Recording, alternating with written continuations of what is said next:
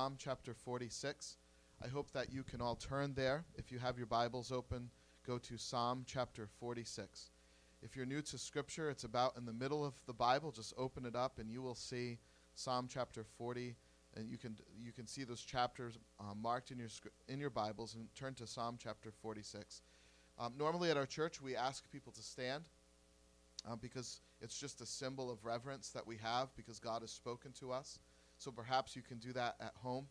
But it says this in Psalm 46. God is our refuge and strength, an ever-present help in trouble.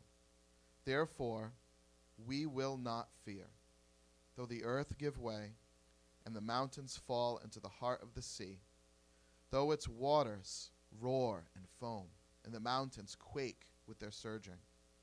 There is a river whose streams make glad the city of God, the holy place where the Most High dwells.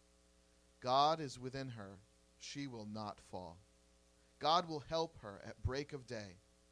Nations are in uproar, kingdoms fall. He lifts his voice, and the earth melts. The Lord Almighty is with us. The God of Jacob is our fortress. Oh, come and see what the Lord has done. The desolations he has brought on the earth. He makes wars to cease to the ends of the earth. He breaks the bow and shatters the spear. He burns the shields with fire. He says, "Be still and know that I am God. I will be exalted among the nations. I will be exalted in the earth. The Lord Almighty is with us. The God of Jacob is our fortress." This is God's word. Let's pray again. Dear Heavenly Father, we come to you this morning and again ask for your favor and kindness. Help us to hear your word, not as good advice, but as the word of God meant to be heard and transformative, that it would change our lives and that we would obey you and follow you, that it would sink deep into our soul, that we would trust you. God, bless everyone that's listening this morning, wherever they're at in their faith. Maybe some are strong followers of Christ and others don't know what to believe. I pray, God, that you would reveal yourself to us through your word and that it would comfort us in our time of need. In Jesus' name, amen. So, September 21st, 1938, in southern Rhode Island and Massachusetts, it was supposed to be a nice, sunny, and a little bit breezy of a day. And the summer that year was carrying on with warmer weather, and we all know and appreciate as New Englanders those longer summers that we get to enjoy an extended beach stay. Very few people, however, in 1938 had noticed the once-in-a-lifetime storm barreling up the East Coast. No one had been warned about this magnificent and enormous hurricane that was about to wreak havoc on southern New England. By 4 p.m., one of the most powerful and destructive hurricanes ever to hit southern New England made landfall between Bridgeport and New Haven, Connecticut. As many as 800 people died in a period of a few hours. In places like Westerly and Jamestown, Rhode Island, houses that lined beaches were completely washed away, and there was nothing but sand and a few sad remnants of foundation stones. Many people had their houses flooded, climbed for refuge to the second floor, only for the water to catch up to the second floor, so they would make up their way to the third floor attic, only for the water to catch up to the third floor attic. And on a few accounts, entire families ended up on their roofs, having been dislodged from their homes, now serving them as a makeshift raft in the Atlantic Ocean. Tragically, in Jamestown, one of the most sad situations that we have on record is that a bus with 6 children and a driver on his way home to deliver them home, hopefully safely, were washed away in a flood, and all of them were drowned, never to be seen again. A group of older women nearby, in a nearby beach, had gathered to eat egg salad sandwiches, as was their normal custom once a week to meet with their friends. And these poor elderly women, their bodies were found later by their husbands, washed up on shore. If you cross the Newport Bridge and you take a look near its base, what you'll find is a small rock island that can't be more than 500 or 600 feet across. And on top of this island is this old and scary-looking dark mansion. And it was built by a wealthy steel manufacturer. A very wealthy man had purchased this island and decided to build a home on it. So what he did was he drilled deep down into the foundation rock of that island and filled it with steel beams and reinforced the house throughout with steel. This was literally, or is literally, a steel fortress in the middle of the ocean as you cross the Newport Bridge. And in 1938, a little old lady lived in that house. And on that day, she was all alone when the wind began. And there was no running to the shore. There was no one was able. She was not able to get to the shore because she was landlocked. She would have had to go on a boat to find her way to the shore.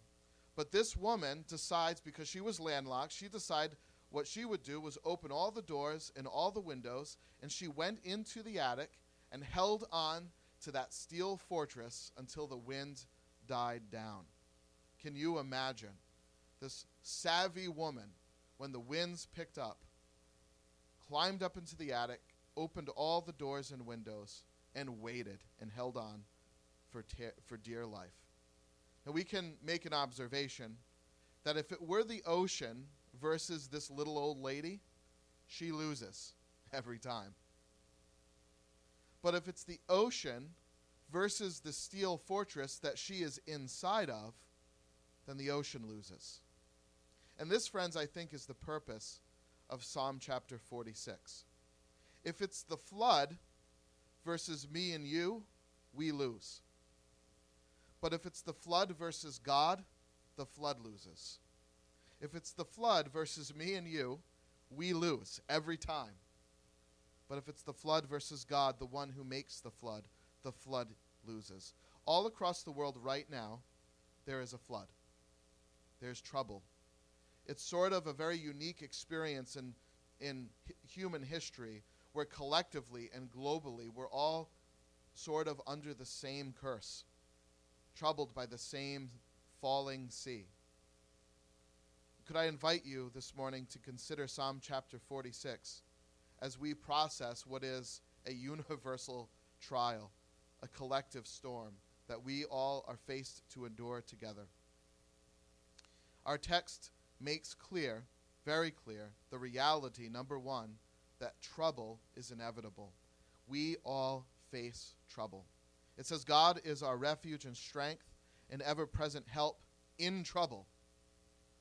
Therefore, we will not fear. Though the earth gives way, the mountains fall into the sea, the waters roar and foam, and the mountains quake with their surging. What is very interesting about this verse, of course, there's some stuff built into this verse that gives us great hope. But what we see in this verse is that trouble in a world fallen and broken with sin is inevitable. The text doesn't exempt anybody from human tragedy. And it doesn't read that God is a help for us if trouble comes, but when it comes. Trouble comes to us, to all of us, simply because we live in a world under the curse of sin. The Bible says that all have sinned and fallen short of God's glory, and that the wages of sin is death. Genesis chapter 3 and Romans chapter 8, different places in Scripture, remind us that part of the curse of sin is that we live in a broken world, that God is the source, that our sin against God is the source of our inward insecurity, but also the dysfunction of the natural world around us, now hostile toward itself. And we see in this natural disasters and famines and plagues. As soon as we decided against God, we entered into a world hostile toward itself. So not if trouble, when trouble. But the text also reminds us of the nature of trouble. Number two, that trouble comes to us in greater degrees. That trouble at times can be incredibly immense. I remember a time in my life when my greatest trial was not doing so well on a test or having a girl break my heart. And please don't get me wrong. I don't mean to minimize the significance of events like this in a person's life. But when a mountain falls into a sea, it sort of casts a shadow on all of our other problems, doesn't it? I believe it was about 2010, for example. Do you remember? It was about 2009 or 2010. I don't remember the exact year. But New England was slammed with that 100-year storm. And there was all of this rain. And we all had, in New England, we all had a floody basement. We had this collective basement flood. And that was a challenging time for many people. That we had lost power. We were kind of stuck inside. But it was over in about a week. And how much less significant was that event than this great and immense hurricane of 1938? So, friends, throughout our lives, if only a few times, tragedy strikes us in a way that changes us forever. The earth gives way. This is the language of Scripture. The earth gives way. The mountains fall into the sea. The waters roar and foam, and the mountains quake with their surging. Oh, this poetry is not meant to describe minor hiccups in our life, but major and incredible shared suffering and trouble. Tragedy at times is so immense that it doesn't just affect ourselves, but we see people all around us affected by it as well. You know, how many people know that if a mountain falls into the sea, it's not just my problem, it's everybody's problem.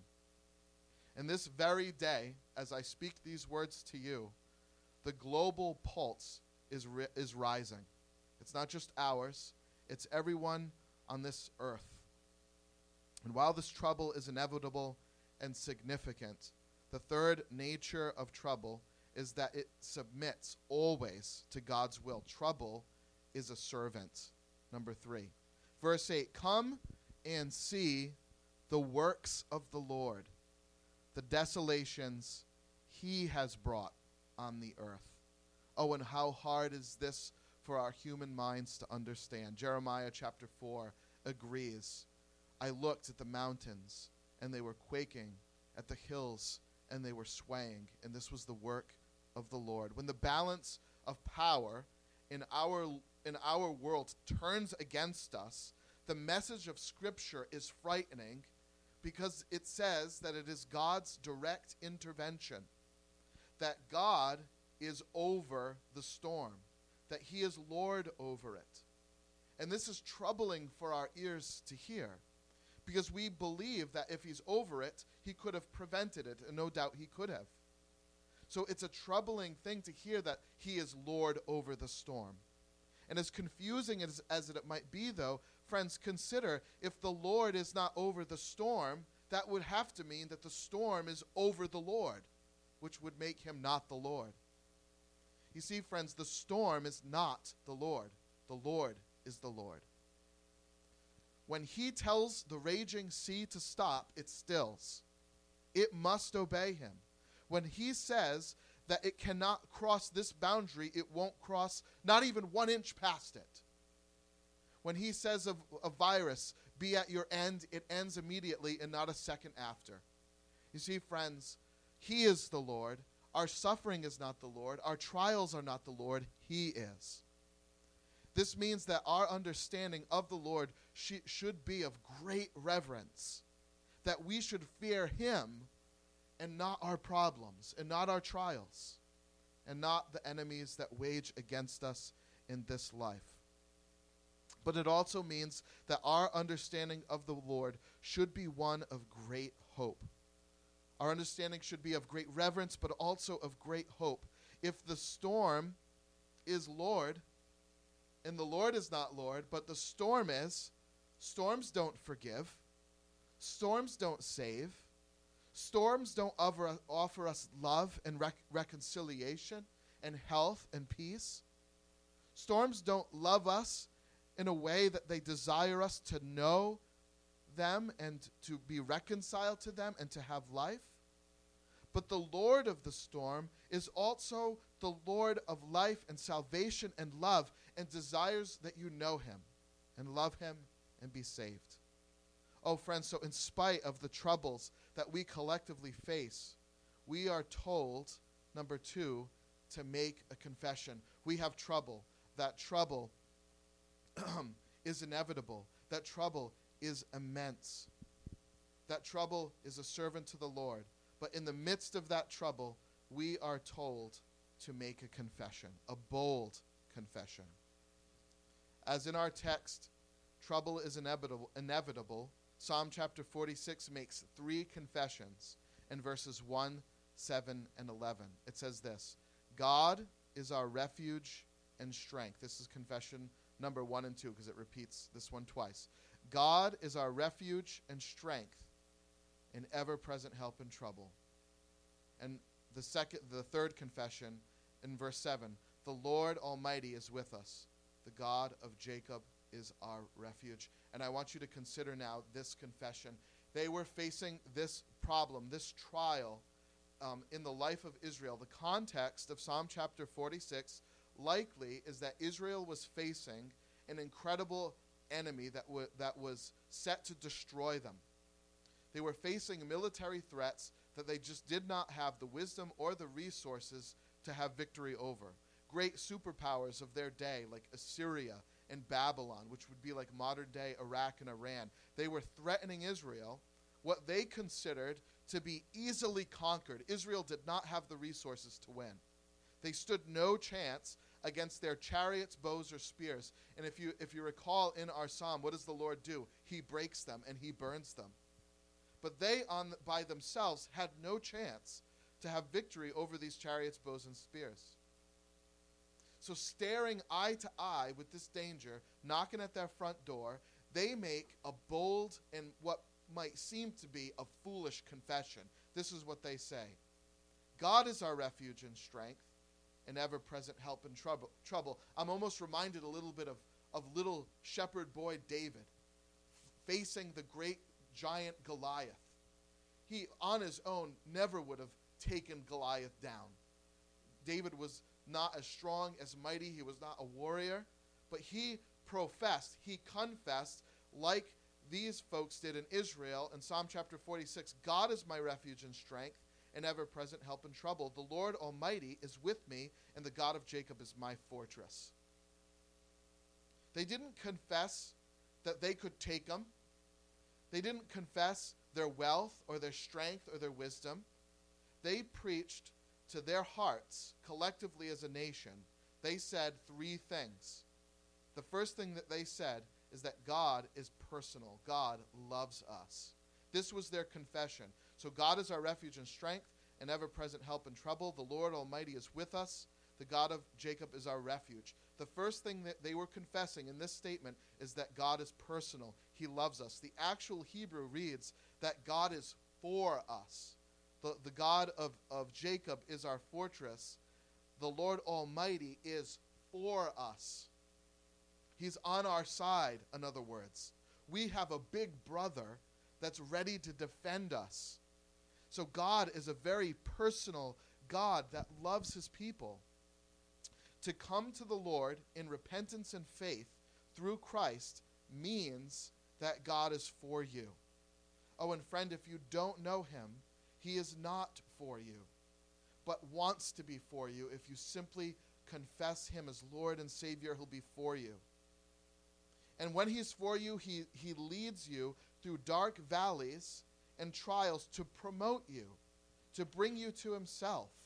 That is the nature of trial when he allows it. He is for you, indeed, if he is your God, meaning, secondly, that God is gracious. So God is personal, but number 2, God is gracious. We confess God is personal, and number 2, God is gracious. And we can see this in the title, He is the God of Jacob. By calling him the God of Jacob, they are confessing God's grace. Because the God of Jacob, that title means something in particular in Scripture. It means that he promises to save his people. He made a promise to Israel, to Jacob, that he would save him. So when they profess that God is the God of Jacob, they're saying that God has promised to save us, and he will save us, based on his own word.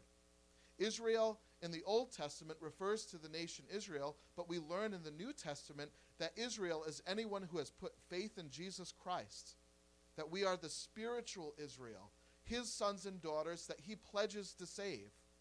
These are God's people, so that we never need to fear God when he approaches, even when the waters rage and swell, because for them, he is our Savior by his own promise. 3 times we hear in this text, God is for us. He is for us.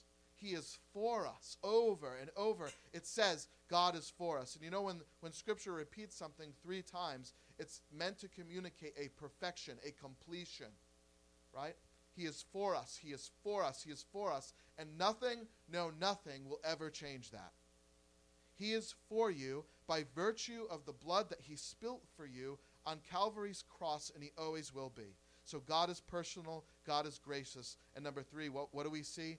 What's the third confession? God is great. Or we could say it like this: God is king. He is authority. He is sovereign. He holds all authority and power over all things. He is called God.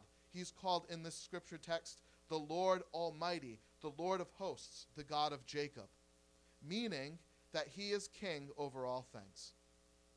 Psalm chapter 24, the earth is the Lord, and all that therein is, the compass of the world, and all that dwells therein, for he has founded it upon the seas, and everything in this earth he owns. God is present. He is a powerful king, and he pledges to protect his covenant people. And he uses 3 different words here to describe his strength and his protecting power. He is our refuge, he is our strength, and he is our fortress. He is the source of our strength and safety. He provides all our needs and directs our steps. It uses the word refuge. Our church is called Refuge. God is our refuge. That means that he provides us rest and asylum when we're in a hostile situation. But he's also our strength. He provides for us when we are weak, where we run into our own limitations. We can only take ourselves so far. But he is our strength when we are weak. He's our refuge, our strength, but he's also our fortress. He is our safety. He's the elevated place. He's the steel reinforced house that if we're in, will protect us from the waves and from the wind. So while the storms are great and varied, God is greater. While the storms of our lives are great and varied, God is greater, and he is good to those who call on him. And friends, these confessions we preach to our souls. We must preach to our souls in times of trouble, and not just in times of trouble, but in all times. We need to remember what God has promised, who he is, that he's personal, that he's gracious, that he's great, that he's over all of the situations of our lives because of who he is by nature. And what is our natural response to this? When we make these bold confessions, what is the natural response of our text? We see this in our text very clearly, and hopefully, as we consider trouble viewed through the eyes of the confessions that we make about God, this will be our response too.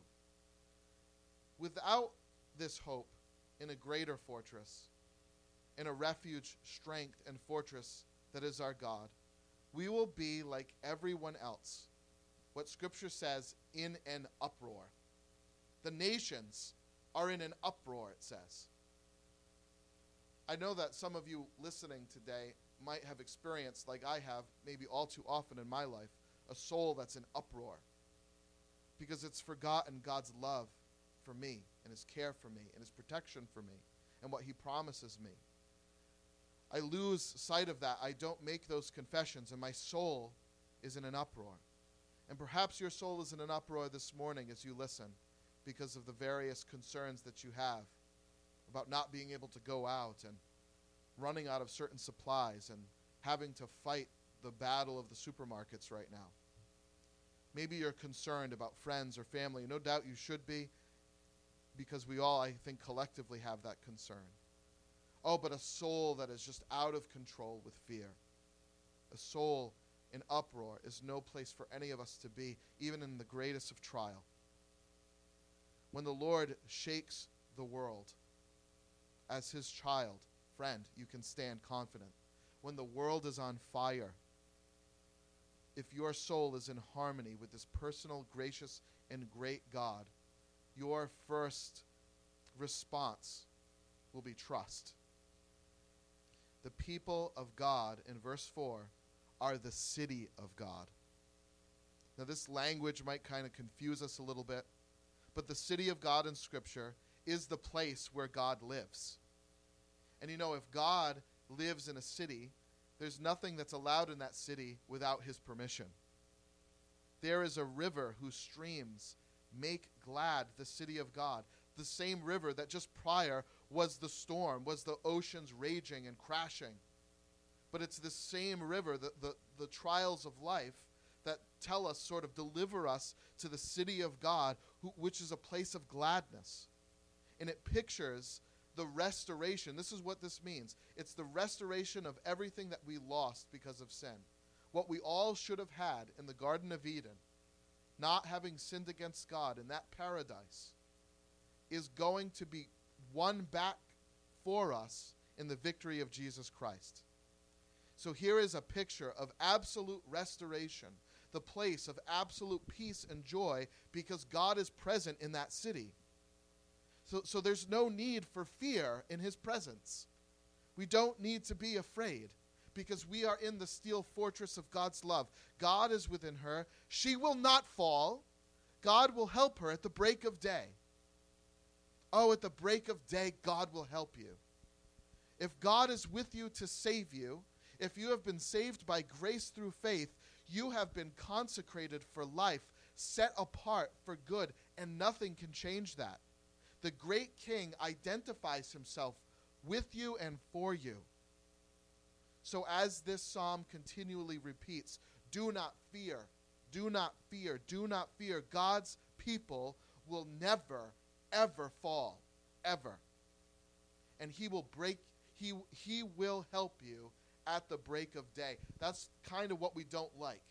He will help you at the break of day. In other words, we will go through trial, but in a moment he'll be our rescue. When we thought he forgot to rescue us, he'll rescue us. He won't let us suffer long. He covenants to put an end to our misery and trials and all the various kinds of darkness around us. So here we have this response, trust, the response of trust. But we also have this. Oh, and I love this one. This is the response of memory. Remember. The response of memory.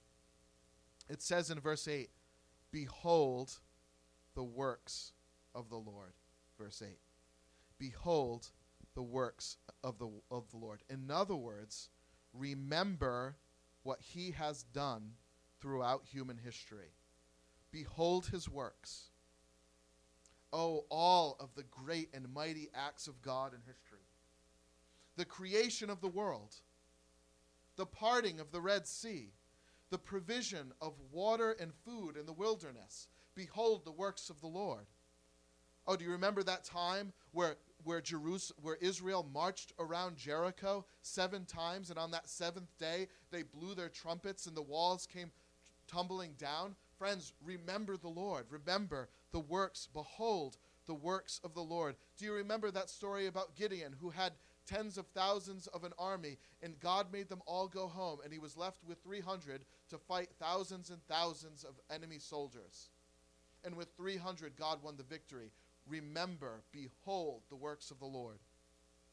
Do you remember that small shepherd, David, slaying a giant? Oh, consider the works of the Lord. How about Elijah, one man conquering the prophets of Baal with fire from heaven? Remember the works of the Lord. Do you remember when he caused the sun to stand still? That fire that didn't touch the 3 Hebrew boys when they were tossed into the fiery furnace. Do you remember that? Do you remember the lions closing their mouths, not harming Daniel when he was thrown into the lion's den? Behold the works of the Lord. Consider the works of the Lord, or the virgin who is with child on that wonderful day, and also when Christ turned water to wine, and he raised the dead to life. Consider the works of the Lord. When he multiplied loaves and fishes, just a few pieces, to feed the thousands. When he gave sight to the blind. When the leper was healed with his touch.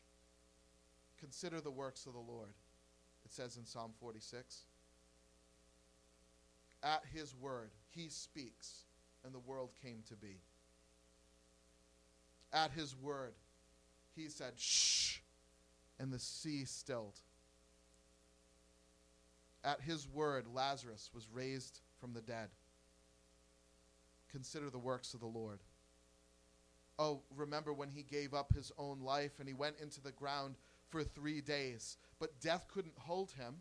The grave couldn't hold him because he is alive and forever makes intercession for us. Remember the works of the Lord. The message of Scripture is the same throughout. All of the wars, all of our viruses, all of our tragedies and brokenness of our world will cease when God says, stop.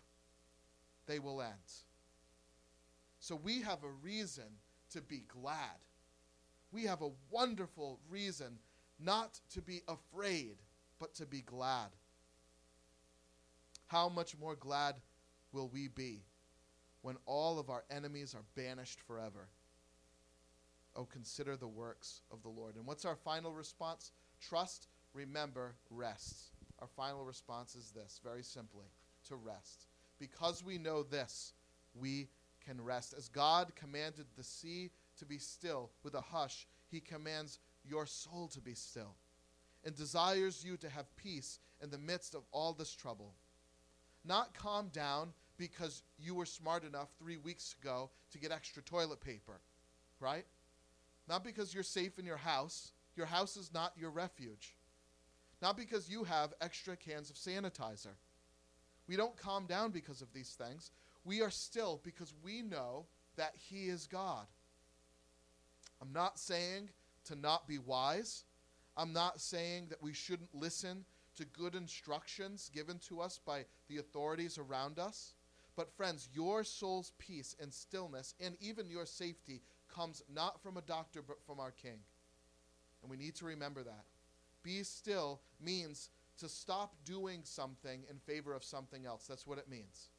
And in the context of verse 2, we know what it means. It says, we will not fear, but we will be still. Replace fear, replace anxiety with stillness because of trust in God's purpose and God's control and God's love in our lives. Corporate distress brings with it, like it did for Israel, the temptation to let fear drive our choices. When we're in trouble, we tend to listen to our fear and always follow its lead, rather than listen to the voice of God guiding us ever so gently.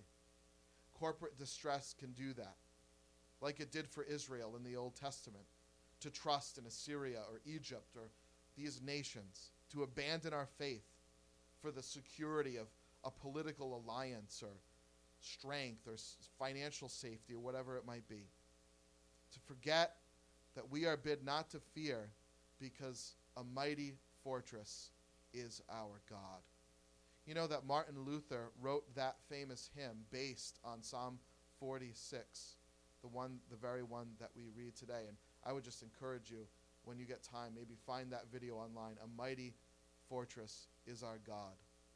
What a beautiful word.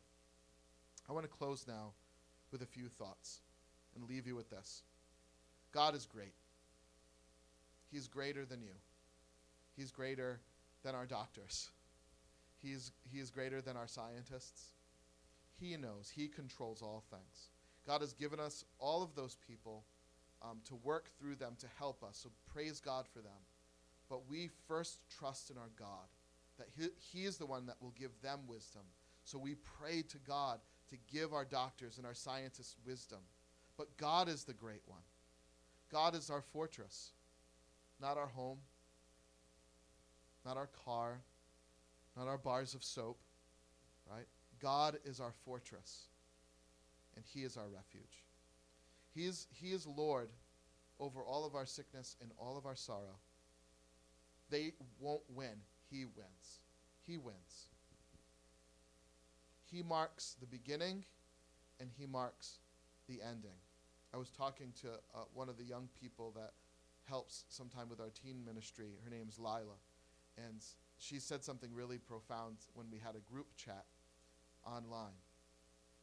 She said that God knows and has decided when this will end. And what a great comfort that is to me personally. He is Lord. He marks the beginning and the ending of all these things. Oh, and friend, if you are in Christ, for anything to get you, if any man is in Christ, he's a new creature. If you are in Christ, for anything to get to you, it needs to go through him first. So if you lose your job, he's got a better one for you in his eternal kingdom. If you lose all your money, it's just for a moment, because one day your feet will touch gold. And if you lose your health, it will be restored to you in full. And oh, perhaps if you lose even your very life, friends, at the break of day, quickly, you will live again. That's the promise that comes to us by faith in the resurrection of Jesus Christ. There is a river that makes glad the city of God. Oh, friends, be glad. Be glad. If you know Christ, be glad. And friends, if you don't know Christ, if your home is not his city, might I ask you to move out of your little home that is on the beach and move in to the steel reinforced one that is Jesus Christ our Lord. Put saving faith in him now. Don't let another moment go by. We've sinned against God. Our world is broken. We're broken because of that sin. But he promises us to rescue us if we simply trust in him by faith. So would you all close your eyes with me and bow your heads with me online? Mike is going to come up and close us with a song right now, but I'm going to close us in a quick prayer. Dear Heavenly Father, we want to ask you, Lord, if there's anyone watching online right now, if they don't know you, God, would you save them? Would you rescue them? Would you speak to them? Would you reveal yourself to them? Oh, and friend, I implore you, do not resist him. Believe in him right now. Believe in the Lord Jesus Christ, and you will be saved. And he'll be your fortress and your God and your King. Cry out to God. Say to him, God, I've sinned against you. And our world is messed up because of it. And it's not anybody else's fault but mine. My sin has offended you. The one who made me and loved me, I turned from you. But you sent your son, Jesus, God in the flesh, to die the penalty I deserved so that I could live. Oh, friend, cry out to God, repent, and turn to him right now in this moment. And God, for the rest of us who perhaps know you already, God, help us to not have hearts that are afraid, but hearts that are still. Because we know the God that we serve. How we love you, and we ask for these things in Jesus' name. Amen.